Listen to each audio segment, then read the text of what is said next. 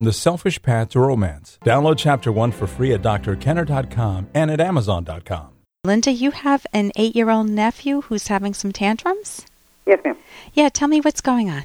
I'm just going to use today, for instance. He had a friend over, and he was playing in the living room, and my husband asked him to move out of the room, and he came out into the kitchen area, and he was really loud, so I asked him to take it outside, and he gets up, and he runs to the other room, and he starts crying, and so I go and I have a talk with him, and I try to calm him down, and then he gets really angry, and he gets in his mother's face like, almost like a little man. Yeah, and says what? What words? He didn't say any bad words, but he tells her to be quiet. He tells her, he calls her fat. He's really hurting her feelings. And I took him outside, and I sat down and had a little talk with him, and he apologized. He started crying and apologizing to me. But when I asked him to apologize to his mom, he just says, okay, I'm sorry, really rude. Okay, that's called a cheap apology. Right. Yeah. And so, you go ahead. I'm sorry. No, I'm just saying. So I don't know what to do. I'm trying to help her because she's got her. He spends a lot of time with me. Yeah. Because he's in the school district that we have him in is really good. Yeah. And she just wrote her. She's bipolar. She has her own issues, but she's trying really hard. And she's blaming herself for this. And I just want to try and help her and to help him. Okay, so he's 8 years old. He's already, as you said, acting like a little man at times. Mm-hmm. And the words that are coming out of his mouth, I wonder where they're coming from. Is she married? Is his mom married? No, his father is in prison. Oh, tell me about that. He's a drug person. He's got, I guess, 2 strikes against him now, and we moved from San Diego up to the Visalia area, yeah. And he got out, and he was real good with him for 2 weeks, and then all of a sudden he quit coming around again, and he got put back in prison, and then his grandmother on his father's side took him to visit him a few times, but he hasn't seen him since, I think, January or February. And I don't like the dad, yeah. But I don't accept calls from him when he calls. Okay. Because when we do get calls, then he acts up. So this little 8-year-old, he's only 8 years old, has had what type of an experience growing up in childhood? Yes. Really rough time. I have to say he is an honor student at school. That's to his credit. Yes. And there is probably a lot bottled up, and he has no one to talk to about it, I'm assuming, unless he chats with you about what's it been like to live with Mom who's bipolar, what have you observed, how do you feel about the fact that Dad's in prison, and, what do kids say to you? Do they, drawing him out, does he have anybody to share that inner world with? He does talk to me sometimes, but he doesn't. He has my mother is up here as my grandmother. I mean, his grandmother. I'm sorry. Yeah. And she actually one day he did call his mother BITCH, and Grandma had a talk with him. She didn't do it that day. She waited a few days, and he did talk to her calmly about it, and he understood that he's not to do that. But my sister's so distraught, and he's with me, I would say 85% of the time. So he might have some abandonment issues from Mom? Pardon me? Do you think that if he's with you 85% of the time, you are his functional mom? Yes, I am. But I have to say he's with me, but she is here also. Oh, she lives there, too. She doesn't live with me, but she has her own home, but she comes over like 4 days out of the week because she's going to classes and stuff to try to take care of her bipolarism and stuff. Okay, see, here's what I'm hearing. When I hear little kids mouth words that typically don't come out of a little kid's mouth. Hey, I got to interrupt this because we've got to pay some bills. 30 seconds, that's it. A very quick ad, and then Ellen will be back. Romance.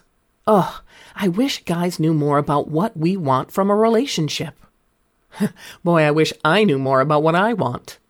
Where's that ad I saw? Here it is. The Selfish Path to Romance. A serious romance guidebook. Download Chapter 1 for free at selfishromance.com and buy it at amazon.com. The Selfish Path to Romance. That is interesting. Okay, see, here's what I'm hearing. When I hear little kids mouth words that typically don't come out of a little kid's mouth unless they're watching some raunchy cartoons on TV, Right. like the BATCH or the, fat kids call each other fat. That's more common at the age of 8. But I wonder what they're hearing at home, because many times I worked with highly abused kids, and many times I heard things come out of those kids' mouth that sounded like I was in a prostitute's room. Oh yes, I've heard that. My husband and I, we try not to swear in front of him at all. Yeah.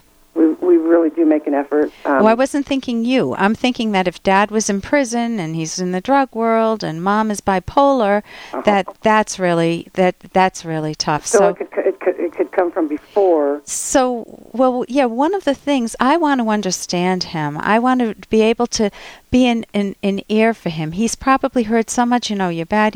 Go out. Take that noise elsewhere. I know that's something. Take it outside, or can you move out? You're too noisy now. In those moments, he's going to feel like he's pushed away. So if he's crying comes from feeling a loss. So if he's feeling a loss of connection, you're not taking a toy away, so it's not a loss of a toy. But if he's feeling a loss of emotional connection, maybe some rejection, I don't know, I'm guessing, then it may dovetail with the Dad being gone, going to prison to see Dad, maybe being pushed away by Mom at times if she's in a manic state. It's not easy, or in a depressed state. She's on medication, so she doesn't really get into those manic states right now. So, and she also just started seeing somebody new, so he's mad at her about that.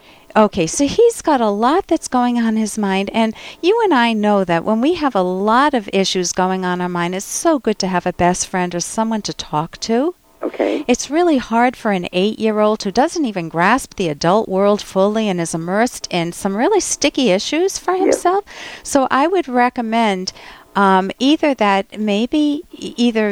somebody that's real close to him, such as yourself, be a good listener for him. There's a wonderful book on my website, How to Talk So Kids Will Listen, and listen. How to talk to kids who listen. How to talk so kids will listen, and listen so kids will talk. Okay. Phenomenal book. It's an older book, but to me it's the gold standard. And that's on my website, drkenner.com. Okay. He could even have some family counseling. Maybe you could go in with him, or Mom could go in with him. But if you have a good counselor who does some play therapy or helps draw him out, some of those issues can get out in the open too, and then he might learn some skills. Okay, that's what Mom was thinking today, is that he needs to get some counseling, but one of us needs to do it with him. Is that what I'm hearing? It depends on the parent. If parents are very invasive and intrusive and get in the way of a child expressing themselves, then no, the parent might be the issue. Okay. If a parent can listen and work with a counselor, and both Mom and the son can learn the skills at the same time, or you and your nephew could learn the skills, then that works beautifully. Listen, we're right at the end of time. I thank you so much for calling, and I hope that book helps you. And I thank you so much for your help. Oh, thank you, Linda. And here's a little more from Dr. Kenner. Why is it so easy to love our families, yet so hard to like them? Well, that is one of those questions that makes life so rich, and psychiatrists richer.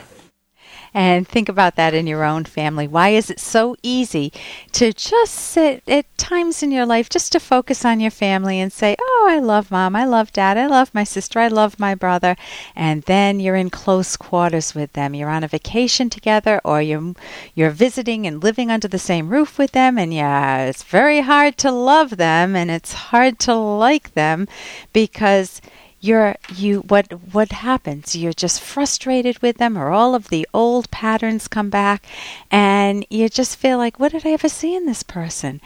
You're just really frustrated. And that just brings out the point that people have many layers to them. And it's important to realize that sometimes you respond to something wonderful in your mom or your dad or your sister or brother, and you just feel on top of the world. You feel like there's a wonderful bond there. And sometimes that's not the case.